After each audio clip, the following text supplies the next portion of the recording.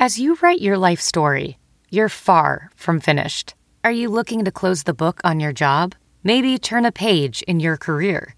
Be continued at the Georgetown University School of Continuing Studies. Our professional master's degrees and certificates are designed to meet you where you are and take you where you want to go.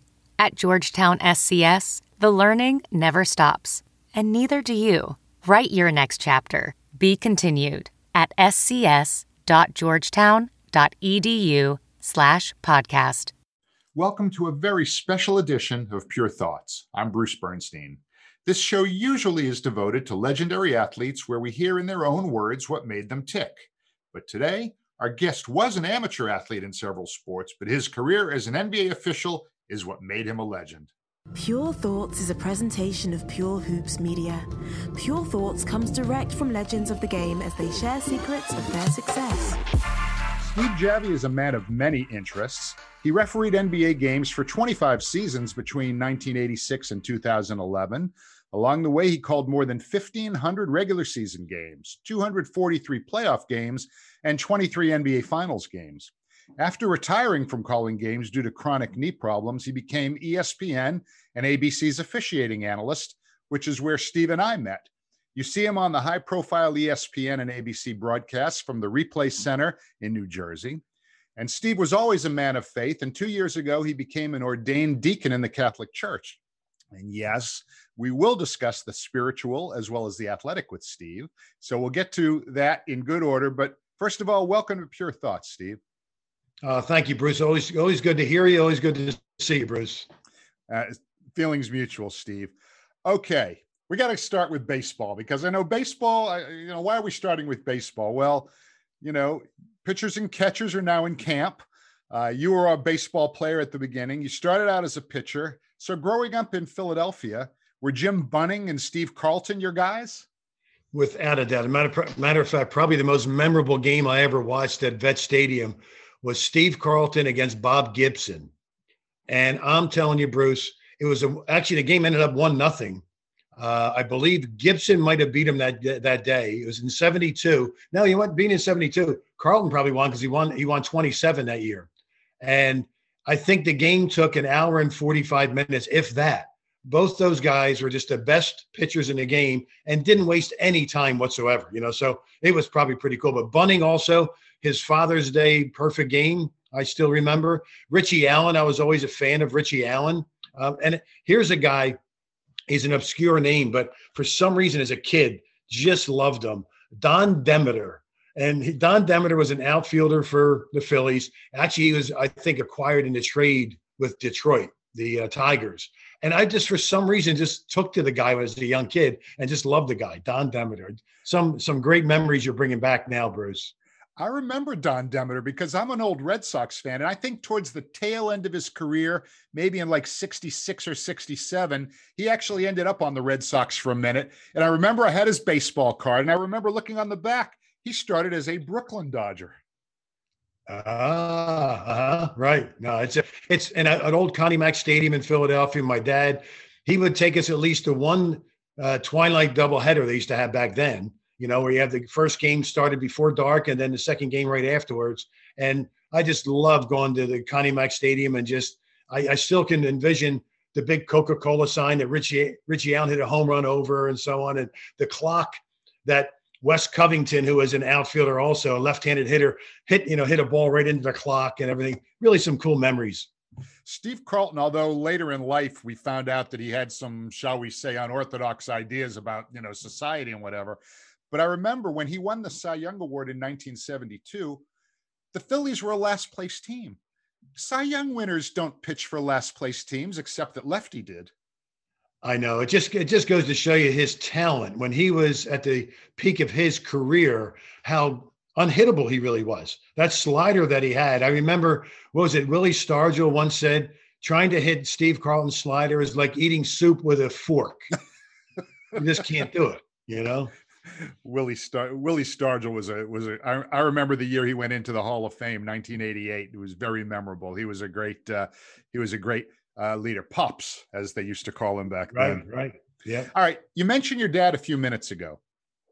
It almost feels like officiating, umpiring, refereeing is in your DNA. I mean, your dad, Stan, was an NFL official for 29 years, did several Super Bowls. Your uncle was an American League umpire for a number of years, Uncle Johnny. So when you were a kid, when did you start asking them questions about their professions? Yeah, that's interesting. I didn't plan on continuing the chain of officials, that's for sure. I obviously wanted to be a baseball player, like a lot of kids growing up. You want to play a sport as a profession. And but as a kid growing up, it was really kind of interesting because my Uncle John would come to the house, especially like on holidays or something like that. And he and my dad would sit around and just start talking about the games and the sports. And me and my buddies would just be almost like sitting there at just listening to everything they're saying and taking it all in. And I still remember, like, my favorite Christmas gifts ever were from my Uncle John. And they were actually, he'd bring over American League baseballs, brand new white American League baseballs, which very rarely did I take outside to have a catch, because if you drop it, it's dirty now. And I loved it so bright and white. But he could buy me a big bicycle. He could buy me, as long as I got those couple white baseballs every year, I was in heaven. I really was. That's great. We're kind of the same way that way. I remember getting a really nice brand new National League baseball in my early years at ESPN. And one of the guys who ended up eventually working with us was somebody that you are well familiar with as a former Philly and elsewhere, Jim Kitty Cott, who's one of the great men in sports of all time. And I had this National League baseball for probably 7 or 8 years in the original box. And one day I had my fanboy moment, and I asked Kitty, would you mind signing this baseball for me? And he looked at it and it's like, man, this thing's not new. I said, I didn't say it to him, but I said, well, neither are you, because he pitched till he was about 48 years old, I think. Jeez. I remember Whitey Herzog, who managed him in St. Louis towards the end. I remember he was busting his chops one year in spring training because I was with Kitty doing a shoot. And Whitey wasn't the most friendly of guys, but with the players, he was. He's like, Kitty, you're the only guy I know that's collecting your pension and you're still playing. He was that old. That's a good one. Before you got to the NBA in 86 or 85, right. 86, I'm not sure, you officiated in the CBA for a number of years. And I know that because you lived in the greater Philadelphia area, a lot of times for travel, they would assign you to games that were somewhat close geographically to where you live. So you did some games in Albany, I believe, along the way, where you had some encounters with a future Hall of Fame coach that became known for a couple of teams that he coached to championships. So tell us a little bit about some of your memorable encounters with future Hall of Fame coach Phil Jackson. No, it's one thing, what's so funny? When I think of Phil, I mean, obviously you think of what a great mind, what a great coach and so on.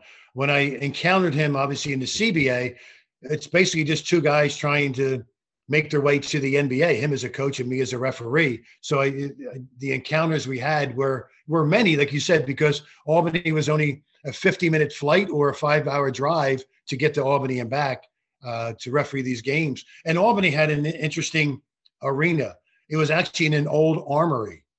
And the armory, they set up a basketball court with temporary stands around the court.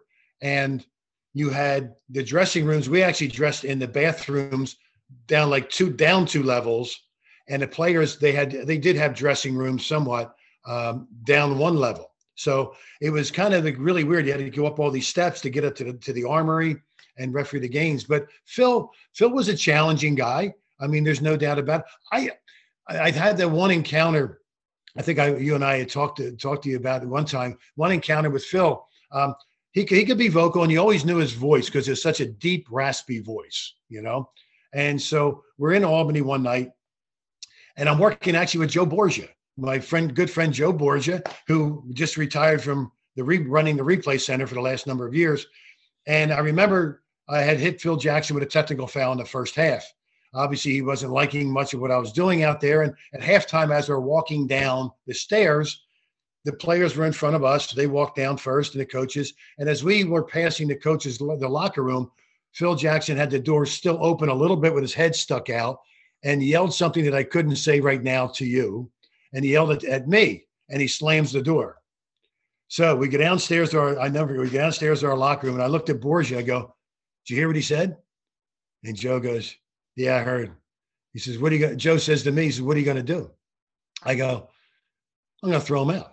And Joe says, "Well, how about this? How about we just give him a little rope and maybe just let him know we heard what he said and then let the second half go." And I go, "No, I'm throwing him out." And so we get up there at halftime. And of course, the players are up first, referees are up next. And now Phil comes. I see him walking up the steps. Well, I figured I might as well, before he gets to the bench, I might as well let him know that he's not going to be able to coach the second half. So as he's walking towards the bench, I head him off at the pass, and I said, "Question to ask you." And of course, in that voice, "Yeah, Steve, what?" I go, "Did you say what I thought you said to me at halftime?" And I gave him a chance. And he says, "Yep." And I go, "Well, just turn right around and go back to that locker room because you're not coaching the second half." And know what he did? Didn't say a word. He turned around, walked right down the steps, back into his locker room. But it's funny. It's just one of the many stories. But Phil and I, even when we got to the NBA, because we had so many games we worked together in the CBA, there'd be times that he'd be yelling at me or questioning me. And I remember one time saying the NBA in the LA arena, "Steve, that's the worst call I've ever seen you make." I go, "Nah, Phil, remember back in 1984 in Albany, New York, that one?" He's, "Oh, you be quiet." We would have a joke. I personally think we had a very good professional relationship. I enjoyed his commentary at times. Here's one little story that he said one time. He was in LA, and I just looked at him as I ran down the court, and I'll tell you what I said. Lamar Odom goes to the basket and misses the shot. I'm in the lead position underneath the basket, misses the shot. He actually, when I see it on tape afterwards, I missed the call. He got fouled, but I didn't blow the whistle. And as I start going up the court, he yells at me, "What do you got, a dog whistle tonight?" Well, I started laughing out loud. I had to take my whistle out, and I started laughing. And so at the first time out, and this is even before the first time out, I said, "You had that saved up." I said, "You couldn't even save that for later on in the game. You had to get that out right away." But I think we had a really good relationship because he respected me as a referee, and I really believe he respected, like how I took charge of the game and ran the game that way. Because many nights I had ejected players on his teams, and he wouldn't even say a word. He would just know that, you know what, that was my line. I drew my line, and he respected that, and I respected him as a coach too. So I think we had a really good working relationship there. And I wish the guy well, whatever he's doing now. And it'd really be fun to sit down and actually talk with him right now that we're both retired. I would enjoy a conversation with him. Boy, if I could ever find a contact info for Phil and he would actually do it, I'd call you first and say, "Hey, let's do this thing," Right. And Yeah. And I'm sure we wouldn't have to bleep any of your comments. We might have to bleep some of his. But hey, that's why we tape these things instead of doing stuff live, right? Right, it's true. So when you were officiating in the NBA, I remember you showed me your whistle. It had number 29 on it. You wore number 29. Did they assign you that number? Did you choose that number? What was the deal with 29? Yeah, 29 is a special number in my heart because that's my dad's number when he officiated in the NFL. For probably, I'm going to say, Dad was in the league 30 years. So I think 28 of those years he wore number 29. I think the last 2 years they redid the numbering system where each position, like referee, had number 1 through the 15. Back judge 1 through 15. So you could have 2 number 5s on the field. Why they started that, I don't know. They stopped it a little while afterwards. But my dad was always number 29. And I remember my first year in the league, I was assigned by the NBA number 30. And there was another gentleman by the name of Mel Whitworth from Texas.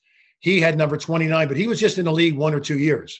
And Mel and I were pretty good friends because we refereed the CBA together and went through some, camps together and so on. And I still remember asking Mel during my first year, "Mel, does that number 29 mean a lot to you?"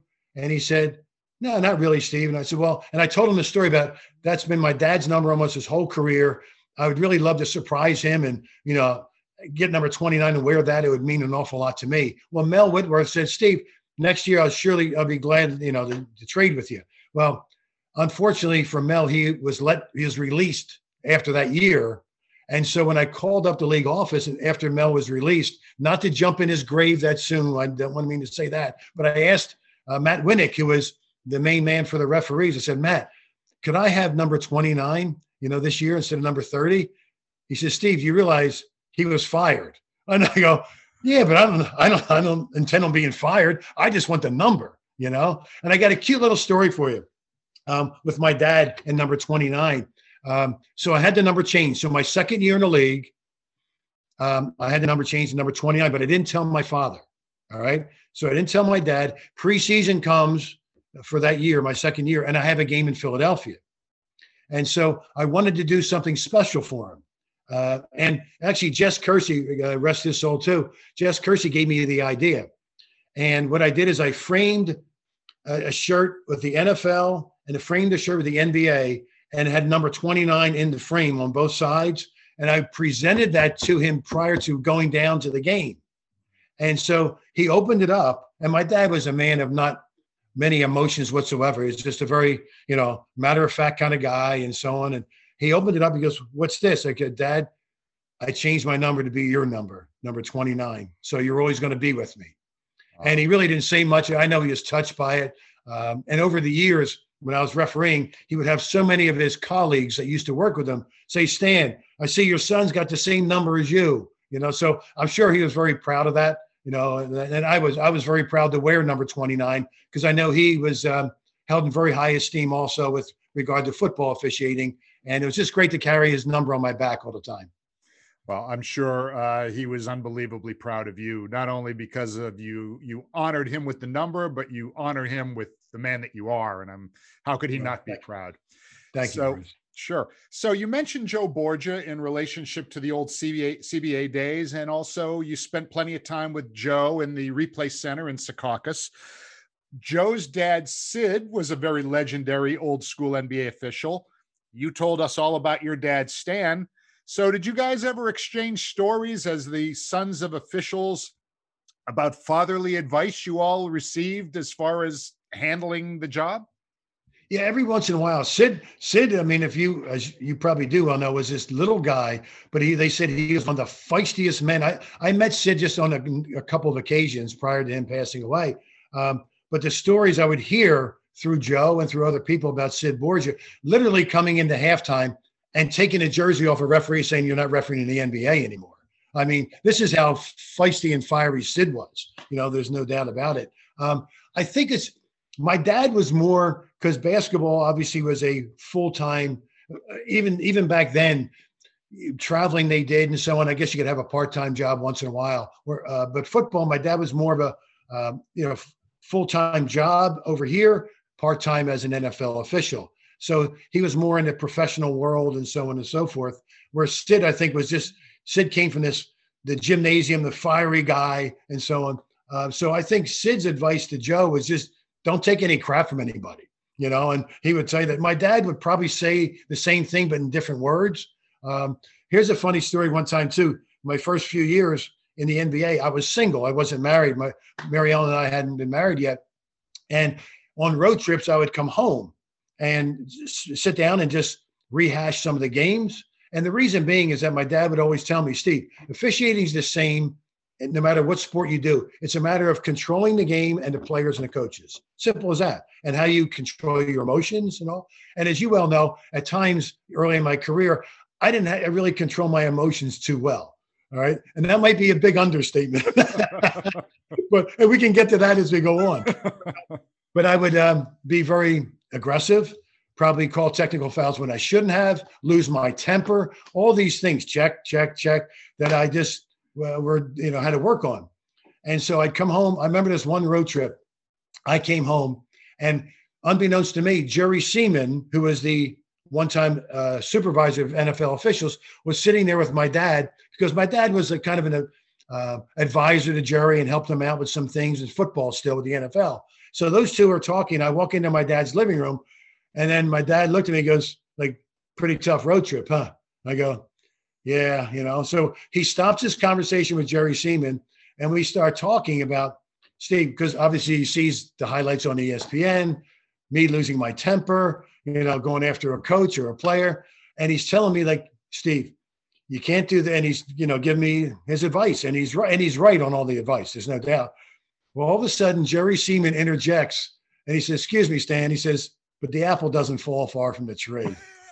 Well, my dad, I swear, if he could have strangled Jerry Seaman, he would have. And I just said, "Thanks, Mr. Seaman," and I left the room. I left them talk to themselves. But I know my dad was a no-nonsense kind of guy too. But he would never to say that he ever lost his cool. But he was a guy that took care of business too on the floor, on the field. Quick story too, Bruce, if I may. Sure. In my house, dealing with my dad when he used to referee in the NFL, I had an older brother who was 6 years older than me. And the thing is my brother would always take when he got his driver's license, would take my dad to the airport and then pick him up on Sunday evenings. And it was just a rite of passage in our house when you got to be 16 years old. You could do that. So when I turned 16, I said to my brother, "I got Dad now. I'm going to take him to and from the airport." And so I would. And I still remember picking my dad up one Sunday evening, and Dad gets in the car, and it was a game back when that division, when Bum Phillips was the coach of Houston, and Chuck Noll, that division, how great that division was. Yeah. And it's a playoff game. I think the Steelers were playing the Oilers in the Houston Astrodome. My dad comes in, I pick him up. He sits in the car, we're driving home, and says, "How'd everything go, Dad?"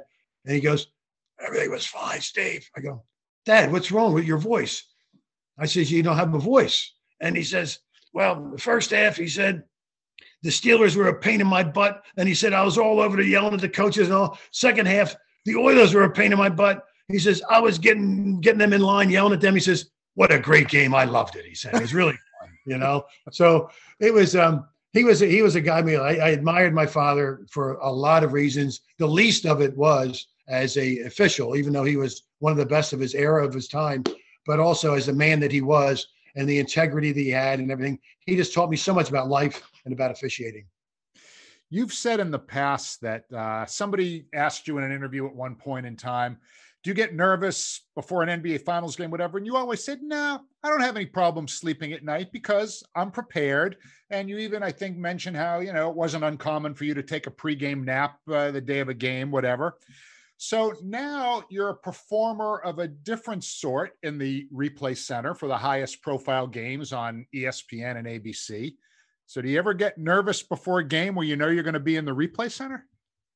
I do. Yeah. To answer your quick, yes, I do. And the reason being is the fact that I want to, and I think even before the finals games, I'm going to qualify by saying I would get the butterflies, the nervousness, the excitement, not to the extent where I couldn't sleep, like you said, because I was prepared. I know I was prepared to referee that game, but I think it's the fear of failure that gives you those butterflies. And I'm sure in your job too, Bruce, when you were producing and you still with your job now, you get that excitement and butter because you want to do a good job, number one, and you don't want to fail. You want to succeed.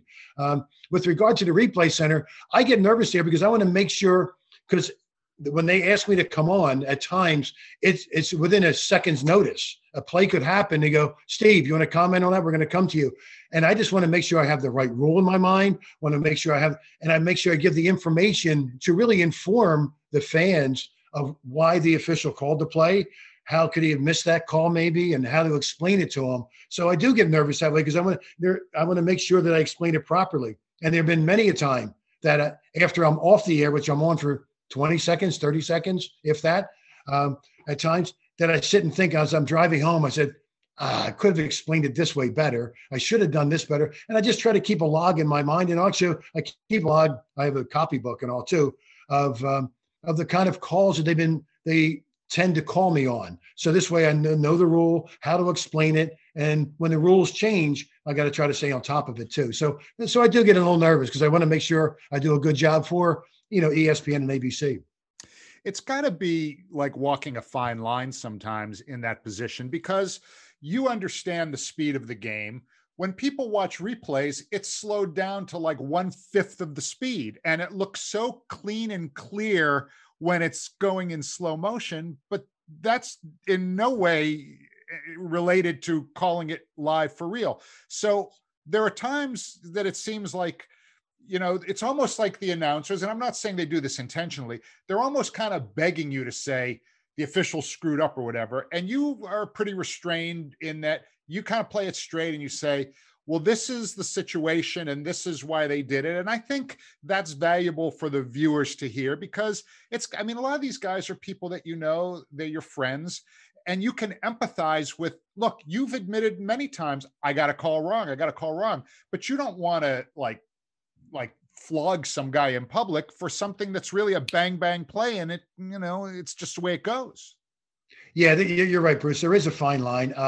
Luckily, I think, over the years of officiating, and I know, and even though now the staff is turning over more and more, where some of the names I see, I really am not familiar with, but for the most part, I think I've earned the respect of the officials that I worked with that are continuing to work in the NBA, where they know that I wouldn't call them out on something like an announcer would, knowing, like you said, the empathy that I've been there before. I'll try to put it in a way where if somebody does miss a call that's really that blatant, I will say that I'm sure when he watches the tape, he'll wish he had the whistle on that play, or, that.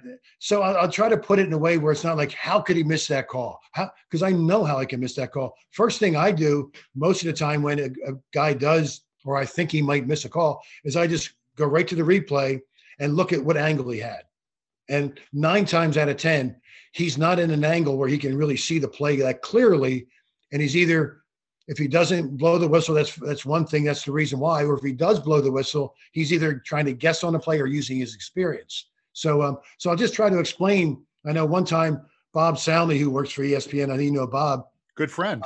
We did a thing of like the angles of the official on a certain play and coverages, and he put that up actually on the screen and showed it. He goes, "Wow, Steve, you're right. Neither of the three guys, none of the three guys could actually have the angle to see that play." Because I think the announcers were saying, well, how could they miss that? Look how obvious it is.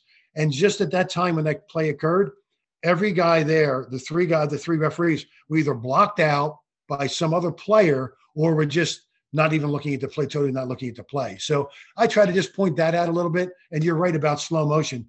I mean, it's so easy now by frame by frame by frame. And you go, it just doesn't happen that way. It really doesn't. And these guys are good. I mean, even when I'm in the replay center refereeing all those years, I'll sit there and go, "Ooh, it looks like that guy got hit." I mean, as in my mind, and I'll run it back myself. Not that I'm going to go on air with it. I run it back and I go, "How about that? He didn't get hit." Now I'll run it like 2 or 3 angles, and of course, plays happen like that, and you've got to make decisions. And these guys are really good at what they do, and they make a lot of good decisions. So we discussed earlier about how you come from a family of sports officials, dad and your uncle, but you also grew up in a region, southeastern Pennsylvania, Philadelphia area in particular, where, a lot of great referees have come through. Is it a coincidence? I mean, like Florida produces incredible football players. Southeastern Pennsylvania, produces outstanding NBA referees. Coincidence? No coincidence? Is it explainable? I think it is explainable. I really do. And it's ironic you brought this up because there's a gentleman in the Philadelphia Inquirer called Frank Fitzpatrick, writes for the sports page of the Philadelphia Inquirer. Just did a story on it, Bruce, about how many officials have come from Philadelphia, southeastern Pennsylvania, or even very close surroundings and so on. And it's funny, he interviewed Ed Rush, he interviewed Joey Crawford, Jake O'Donnell, he interviewed me, and a few other guys, and asking our opinions of it and so on. Of course, I think guys like Rush and Crawford or O'Donnell would have even more knowledge of it because they go back further than I do. But to go back to when I first came in the league, there were only 2 referees on the floor. I was like the 30th guy on the staff. There's only 30 referees. And I think like 9 or 10 were from the Philadelphia area. It was incredible. And so I think what it was, going back, the good basketball was being played on the East Coast, Philadelphia, New York, DC. Mm-hmm. And I think when these guys started refereeing, you become better as a referee when you referee good basketball players. There's no doubt. Back in 1960, if you're refereeing in Dubuque, Iowa, you're not going to referee any good players. Or if you're even in California at that time, maybe they didn't have any professional leagues like here, the Baker League or the Rucker League in New York. you had players coming back after the season to play and to work, and they needed referees. Guys would get experience and become better referees by doing it, by refereeing these players. And then also you'd have these guys who are in the league already, like an Earl Strom, a Joe Gashu, John Vanek. And if they worked with a younger guy who felt they were good, they would call the league office and say, hey, I just worked with Bruce Bernstein, man. He's a really good young referee. Keep an eye on him. And they would trust these guys because they knew what good referees were. And I think that got passed along. Joey Crawford, he found Duke Callahan and Mark Wunderlich. Mark Wunderlich was refereeing a game right outside of Joey Crawford's backyard. There was a playground. And he goes, and Joey's just a basketball junkie. Joey's watching a game, and he saw Mark in his adult league. He threw out like 3 or 4 guys. Joey went down and said, do you ever think about refereeing in the NBA? And Mark's like, what are you talking about? Who are you? He didn't even know who Joey Crawford was, And then he got Mark Wunderlich to camp. He got Duke Callahan to camp. And it's just a thing where I think that Philly guys, number one, that the play around the area was always so good that the referees got better. And then also they passed the craft along. A lot of my mentors like Joey Crawford, Ed Rush, Jake O'Donnell, Jack Madden was from a Jersey guy. He went to Rider University, pretty close to Trenton here. So, a lot of guys who are just good referees, and they like to pass the craft along, and also knew a good referee when they saw one.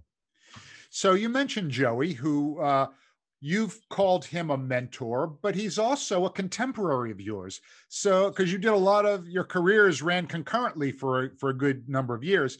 So tell me a little bit about how that relationship started and developed over the years, and what are some of the things that, that Joey, as a mentor helped you out with?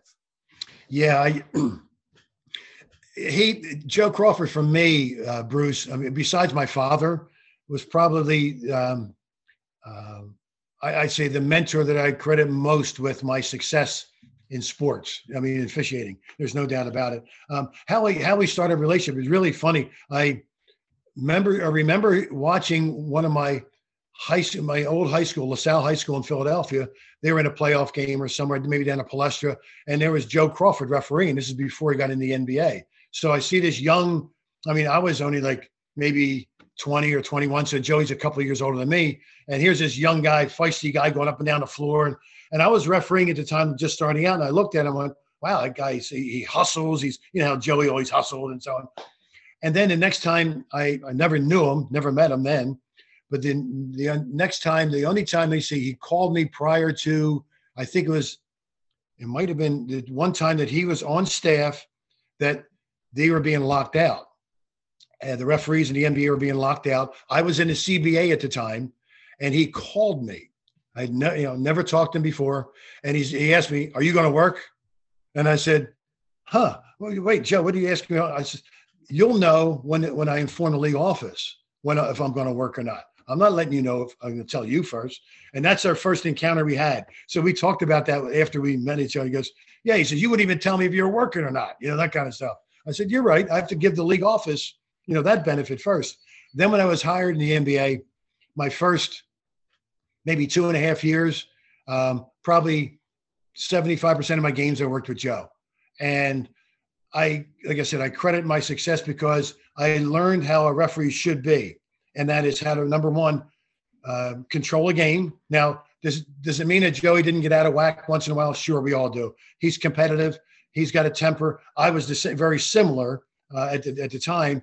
So maybe, us working together was maybe not a good thing, but it's a great thing for me. But Bruce, I could probably take, I don't know how many hours just to sit there and say all the times that in the locker room afterwards I saw Joe Crawford being as honest he was of saying like, I missed that call and I missed that call and I shouldn't have done this, shouldn't have done that. Very rarely was it ever pointing the finger at me first. It was admitting his mistakes first to make himself better, to make me feel more comfortable. And then we would talk about my game.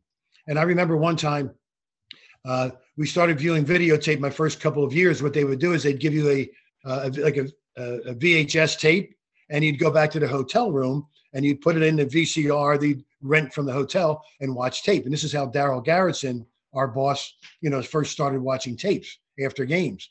And I remember the one night in Detroit, Joey and I, 2-man system, and I really didn't have that good of a game. I could tell you that right now. And we have the tape, and unbeknownst to me, Darryl Garrettson meets us after the game, and I'm going, oh my gosh, we're just going to go in a hotel room. I'm just going to get blasted the whole time. Well, this is the kind of crew chief Joe was and the mentor he was. He put the tape in, and what he did was critique himself more than he critiqued me, because he knew that I didn't have that good of a game. And it'd be so easy just to, throw me under the bus while the boss was there, where he took responsibility for his mistakes more so than even talking about mine. I mean, that's just one part of how Joe influenced me and how I could become a good crew chief also, making guys feel comfortable in watching tape and so on. But everything he told me, though, Bruce, it came actually to fruition. I mean, he told me that, people aren't going to like you. This team A is going to hate you in the first quarter, team B in the second quarter. People aren't going to like you. You just have to go out there, run the game. It doesn't matter about being liked. You have to be respected.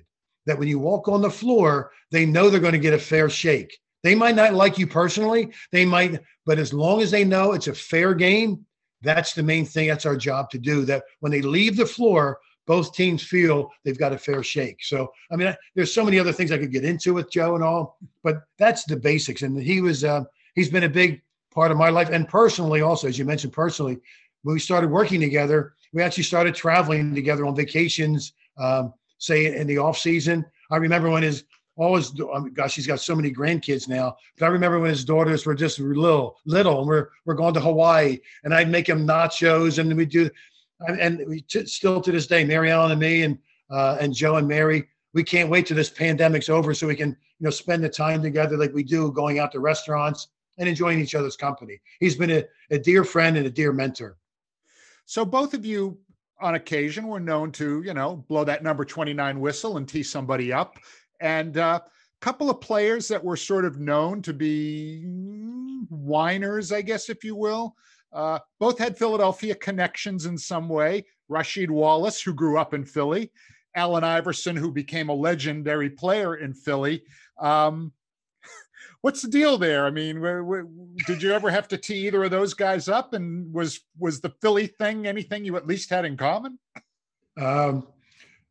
Regarding those two guys, the Philly thing didn't matter whatsoever. It really didn't. It's funny you say that too, because sometimes when you're, in the NBA, like with Kobe Bryant, with Kobe, knowing we're from Philly together and so on, I had many conversations with Kobe about how he should handle and respect referees, that the younger referees. Now, I was more of a veteran when Kobe came into the league, but I saw then later on in his career and later on in my career, how sometimes he would treat some younger guys at times, which I didn't feel was right. And I would go and talk to Kobe about it. And he was very respectful, look you right in the eye and say, I understand, Steve. Thanks for telling me. Really great. But then there were some guys like the aforementioned guys that you just talked about, that it didn't matter. They couldn't help themselves. I mean, they got in the way. And you know what? They were very difficult guys for me to handle personally.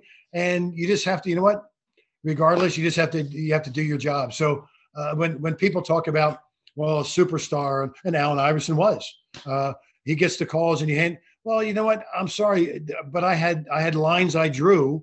As Joey Crawford told me, you draw your line. If they step over the line, you have to penalize them. And that doesn't mean technical foul all the time, but it means maybe the first time a warning, maybe it's whatever it may be. But you have to make sure that you control the game. And if you controlled somebody like an Allen Iverson, or you controlled somebody like, if, say, hypothetically, if Michael Jordan got out of line, other players would see that, and they would respect the fact that you would take care of the superstar in that way, and not just what they thought was the 10th man on the bench.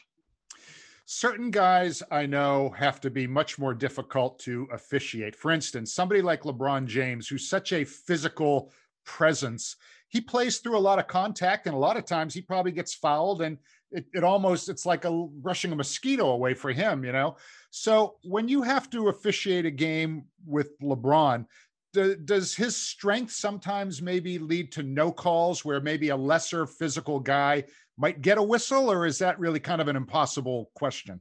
No, it's not an impossible question. That's a very good question, a very good observation. Shaquille would be another one, anybody that strong. I'm sure Wilt was that way too when Wilt Chamberlain played. the stronger you are, maybe it is a disadvantage for playing through contact, because what I would deem incidental contact, why would I put somebody on the line which I considered incidental contact, where somebody maybe who wasn't as strong, and it just makes sense that if somebody is 180 pounds versus somebody who's 270 like Shaq, or 260 or something like LeBron and built, that little bump, to me as an official, I have to just every piece of contact we have to remember is not a foul, and I have to now in my mind decide what the consequence of my whistle. Is that contact meaningful to the play? Did it prevent him from finishing the play or not? In some situations, it would for somebody who is a lot not as strong as Shaq or not as strong as LeBron. But for Shaq and LeBron, you're right, their strength probably was a disadvantage. And I don't think that's wrong in my mind, because it didn't affect his, what they call like his balance, his speed, his quickness in order to make the basket. And some contact is incidental, and some contact, is penalty. You have to penalize. It's illegal. So their situation, it's a really good observation, Bruce, that the stronger you are, you're probably not going to get that call that somebody who's maybe not as strong. But it's just, it's just the way life is. Right. I want to get into your current position as a deacon in the Catholic Church. But before that, I have one more basketball question, and I promise we're going to get to that. Your career pretty much ran, you started in 86. Michael Jordan was probably in his second or third year at that point. And you then refereed pretty much his whole career, including his final game. Do you have any memories or any specific memories of working with Michael or interacting with him along the way that stand out? Yeah, I do. As a matter of fact, first of all, I think that I personally feel that he handled us with professionalism and respect, and so if he ever had anything he wanted to say to us, he wouldn't try to bring the house down on you. One thing I really respected was the fact that he came every night to play. I know they say about LeBron, coming to play and the fans, but I know that Michael knew that he was the show, and wherever he went. And I just gave him a lot of credit, because I'm sure out of 82 games, I'm sure there had to be at least a handful of games he didn't feel like playing, if not more. But he realized that the people paid the money, and he performed. So and I did give Michael a few tees in my day. Never ejected him, because I think he was smart enough that he knew that if he's ejected, he's doing his team more harm than anything else. So he was smart enough to realize it.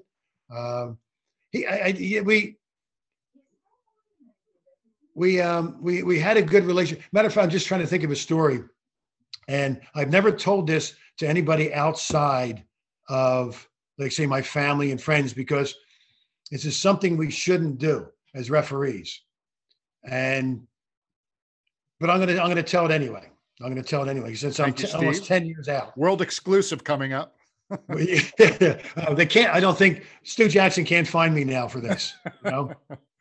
But I was just getting done. I was actually refereeing a playoff game. It was Mark Jackson was actually playing for Indiana at the time. It was in Chicago. My wife and I had a family here, have a family here who have two sons with cerebral palsy.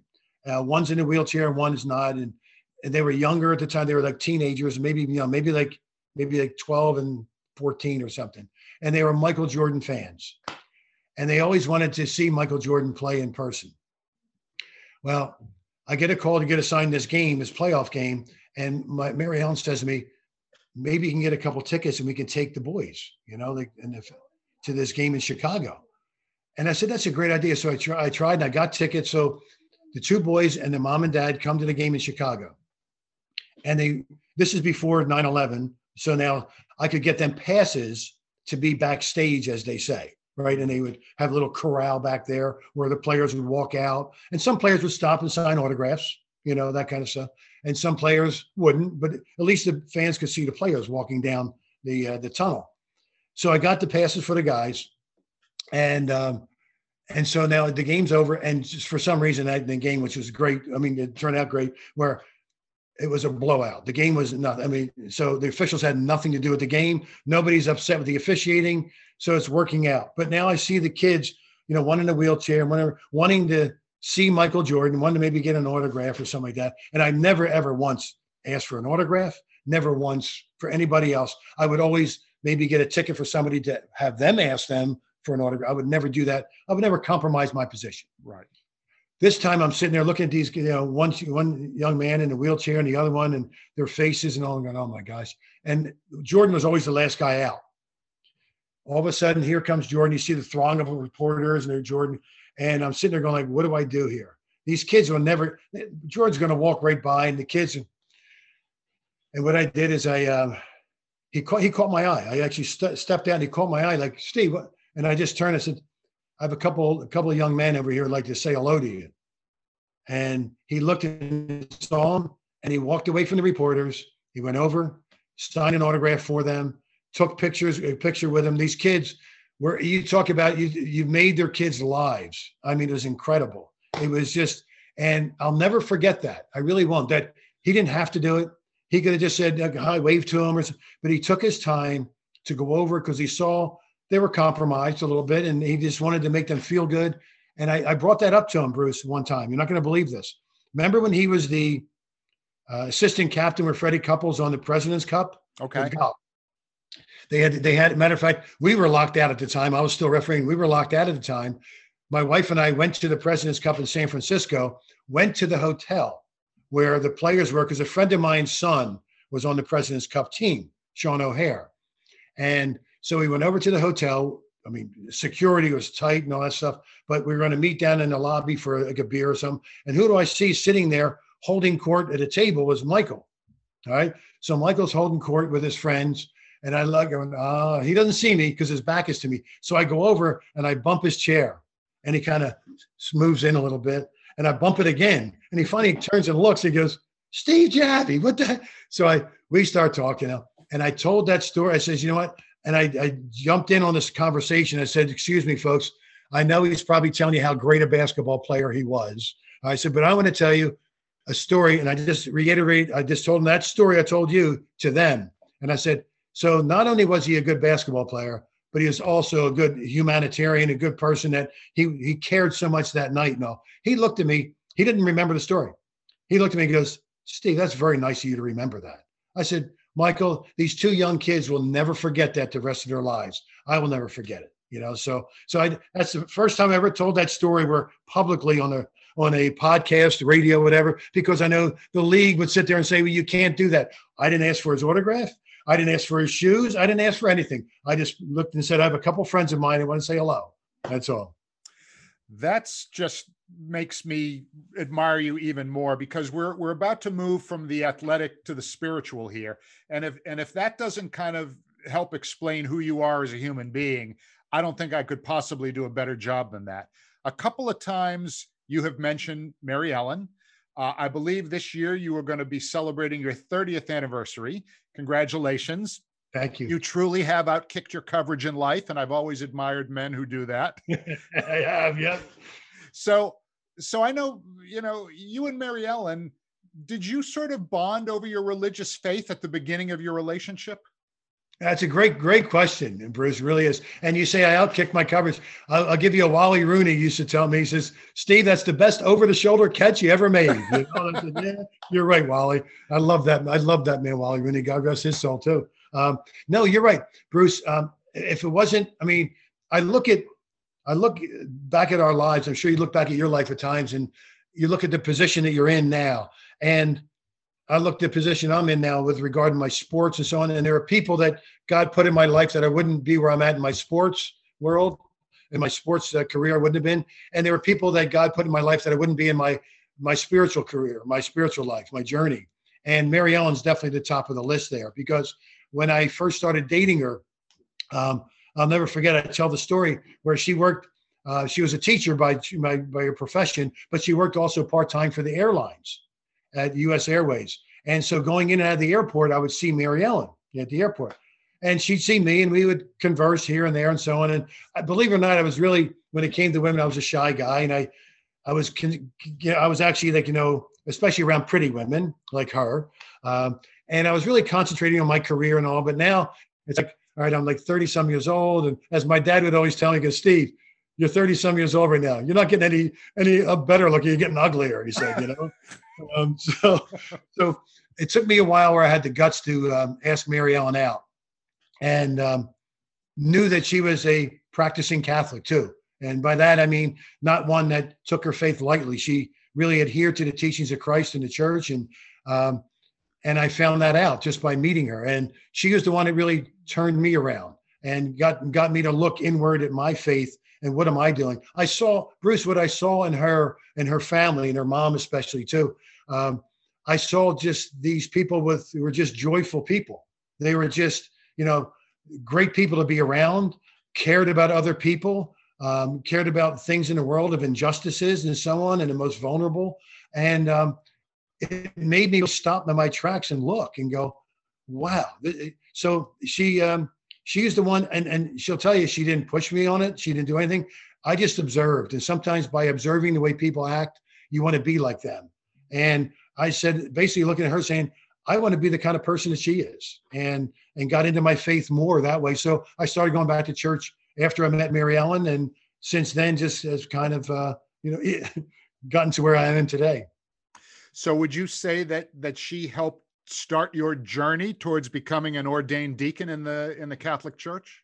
It's funny. I tell her that, Mary Ellen, I would not be where I'm at in my faith journey as a deacon without you. And she goes, she always says, God would have found you. I said, I don't know, but I'd say he sent you out to find me. I know that, that's for sure. But so yes, Bruce, I would say I probably would not be a deacon in the Catholic Church if it wasn't for Mary Ellen turning me around into my faith. So as a married man, you're not eligible to become a priest, at least under the current rules. That possibly could change according to news that I've been reading. But as a married man, that wasn't an option for you, but becoming a deacon allowed you to serve. So as a married man, do parishioners ever ask you moral questions involving the faith that maybe they wouldn't feel comfortable asking a priest? Yeah, I think that's where a deacon in a church really has maybe an advantage over a priest at times, whether it be just in conversations you said, or advice, experiences and so on. I think a lot of people will feel more comfortable because it's like, well, I'm sure he's gone through this himself, where maybe you think the person who has this problem thinks maybe the priest couldn't understand. Although we have a lot of good priests that, even with people of counseling them with marriage and so on and so forth, are very good at what they do. But I think a lot of the congregation, they do feel sometimes more comfortable that they can relate to the deacon, because what a deacon has, as we say, is they have 1 foot in the church and 1 foot in the congregation. And they're like the bridge. The deacons are the bridge in the church that bring the church and the people together. And I think people feel that way. And also the same way with regard to in preaching too. I think I can sometimes reach them in a more practical way. There's some wonderful priests who have great homilies, and their theology is phenomenal and so on. And I maybe not that good that way, but practical wise, I can bring some practicality within my homilies and my sermons. So in your homilies, I know that, before we started recording, we talked a little bit about them and how, the plan on a weekly or biweekly basis is to deliver a homily that is some sort of a relation to the readings of that particular weekend, whatever. So have there ever been any homilies where you said, gee, how do I write a homily to describe the trials and tribulations of 18,000 people yelling at me, Javi sucks? Is there a way for you to ever work that in, or do you sort of consciously avoid trying to do that for whatever reason? Yeah, I haven't related that story yet, but I have related some other stories with regard to basketball. But I think there is a connection, because you can't be afraid on the court to run the game and manage the game and not worry about what negative feedback you're going to get. And I know nowadays, especially with social media and so on, it's like, and they don't know what the rules are. These people who are commenting on social media to these referees nowadays have no idea what the rules are. They're just fans of the game. Pardon me. And I can relate it almost to preaching. You're not going to make everybody happy. When you preach the truth of what Christ taught, there are going to be people who are going to give you a little, because they're going to like, whoa, that teaching, you shouldn't be mentioning that in here. And so there are times that I've made people unhappy, I'm sure. And well, I know I'm sure, because some people have made comments to me. But as long as I know I'm preaching the truth, then I'm not preaching any heresies. And that's what I talk about with my pastor. My pastor is the first one to stick up for me. He says, you preached nothing that was heretical. You preached exactly what the church teaches and so on. And I think the 18,000 people chanting that got me ready for maybe just a few people who actually, when they come at you, it feels like 18,000. It really does, because you think you're doing my homilies. I truly believe, Bruce, I really can't do it. I call on the Holy Spirit. I call on God to help me with this, because I'm not equipped to do this. But if you want me to do this, Lord, I'll do whatever you want me to do. But you just have to guide me along here and give me, inspire me what to say. What do the people, I always pray, inspire me, Lord, what you feel you want the congregation to hear this week. Inspire me to say what they need to hear and so on. And inevitably, he doesn't fail over prayer, over reading commentaries, over, writing and so on. But there are going to be a few people who are not going to be happy with sometimes what you say. And I've had that happen. And it doesn't feel good. But I know that as long as I'm preaching the truth, I can't go wrong. Just like in refereeing the game, as long as I'm giving people a fair chance and refereeing honestly that they can win the game, that's all I can go with. Since the pandemic kicked in almost a year ago this week, people have been less able to circulate in public, and they've spent a lot more time at home. So have you noticed any changes where families are becoming closer and more religious as a result of our shared adversity, shall we say? That's a good question, because usually the question is the opposite. Do you see people not coming to church? You know what, Bruce, I think only time will tell. It really does. It's hard for me to judge right now, because I see, families coming back. Our church is getting more and more people, it seems like, each week, which is nice. And I know there's still some people who are still cautious. And then there are some people who, and I truly believe this, that we're just coming to church to check the box. I have to go, instead of, wanting to go for praise and for worship's sake and so on. So I think it's still, time will tell. I mean, I think there are people who have grown, and I think even not just as a family, they've grown because they've been together, which is a wonderful thing. And also there are families who are torn apart because of maybe certain things have happened. You hear about maybe some abuse or whatever it may be, or all different ideas. So I think time will tell about how faith has happened, or how their faith increased during this pandemic. I sure hope so. You've been unbelievably generous with your time and have been so, gracious to me. I just want to remember something here. I remember the first time we met. Okay. It was long before we worked together. You probably won't remember this because you probably had this experience many, many times, but it was in an airport. It was probably during the NBA finals, or maybe traveling to an all-star game. I just walked up to you because, you're somebody that I was well aware of as a basketball fan. And I remember how gracious you were to me just as a total stranger. And then when we worked together at ESPN, you were the best possible teammate. And I just want you to know it is a privilege for me to be your friend. And I appreciate you sharing your thoughts about faith, about basketball, about everything with me today. Steve, I cannot thank you enough. Well, Bruce, I thank you for the kind words. I really do. And it's funny, every time I mention your name, Mary Ellen and all, she smiles and so on too, because how gracious you've always been with me, Bruce, of like taking me, who I know nothing about the industry that you're in. And as a producer, I still said to Mary Ellen, he actually put me on a set one time with Tim Legler and the host of the show. I says, this guy's crazy. What's he? I says, I'm horrible. I can't do this. I don't know what he's doing to me. No, but you have always been a person that welcomed me. You are. If someone were going to say, show me a friendly face, it's Bruce Bernstein, and welcoming. You always were so welcoming to me, Bruce, at ESPN in Bristol. I could come into your office and you always had a smile on your face. You would never, but you treated everybody that way. That's the way you've always been, Bruce. You really have. So I thank you for allowing me to do what I do now, because without you accepting me at ESPN and years ago, I won't be in a position I'm in now of helping to educate the fans and giving them a different perspective. and I thank you for the opportunity. And Bruce Bernstein, you're always one of the good guys, man. I still remember a nice dinner we had with me, you, and Tim Corrigan in San Antonio. We had a nice dinner that night, a nice conversation, and they're the times that I always remember. They're the memories I remember. The games, sometimes people have to remind me of the games. It's the people I meet along the way, and you're one of them that I miss not seeing. Well, thank you, Steve. You're too kind. And one of the things I remember from that dinner, Silver Oak. Yeah. Still my favorite. Still out of my price range, but still my favorite. Yeah, I looked at how much that bottle of wine cost, and I think Corrigan probably got stuck with the tab that night. But you know what? Yeah, that's the way it should have been. That's right. Yeah. All right, let's go. Time to stick the landing.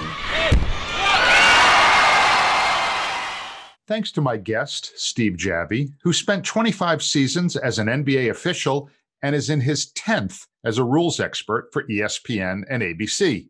Steve is one of the most self-aware people I've ever known, and his honesty and integrity as an NBA official were always his calling cards.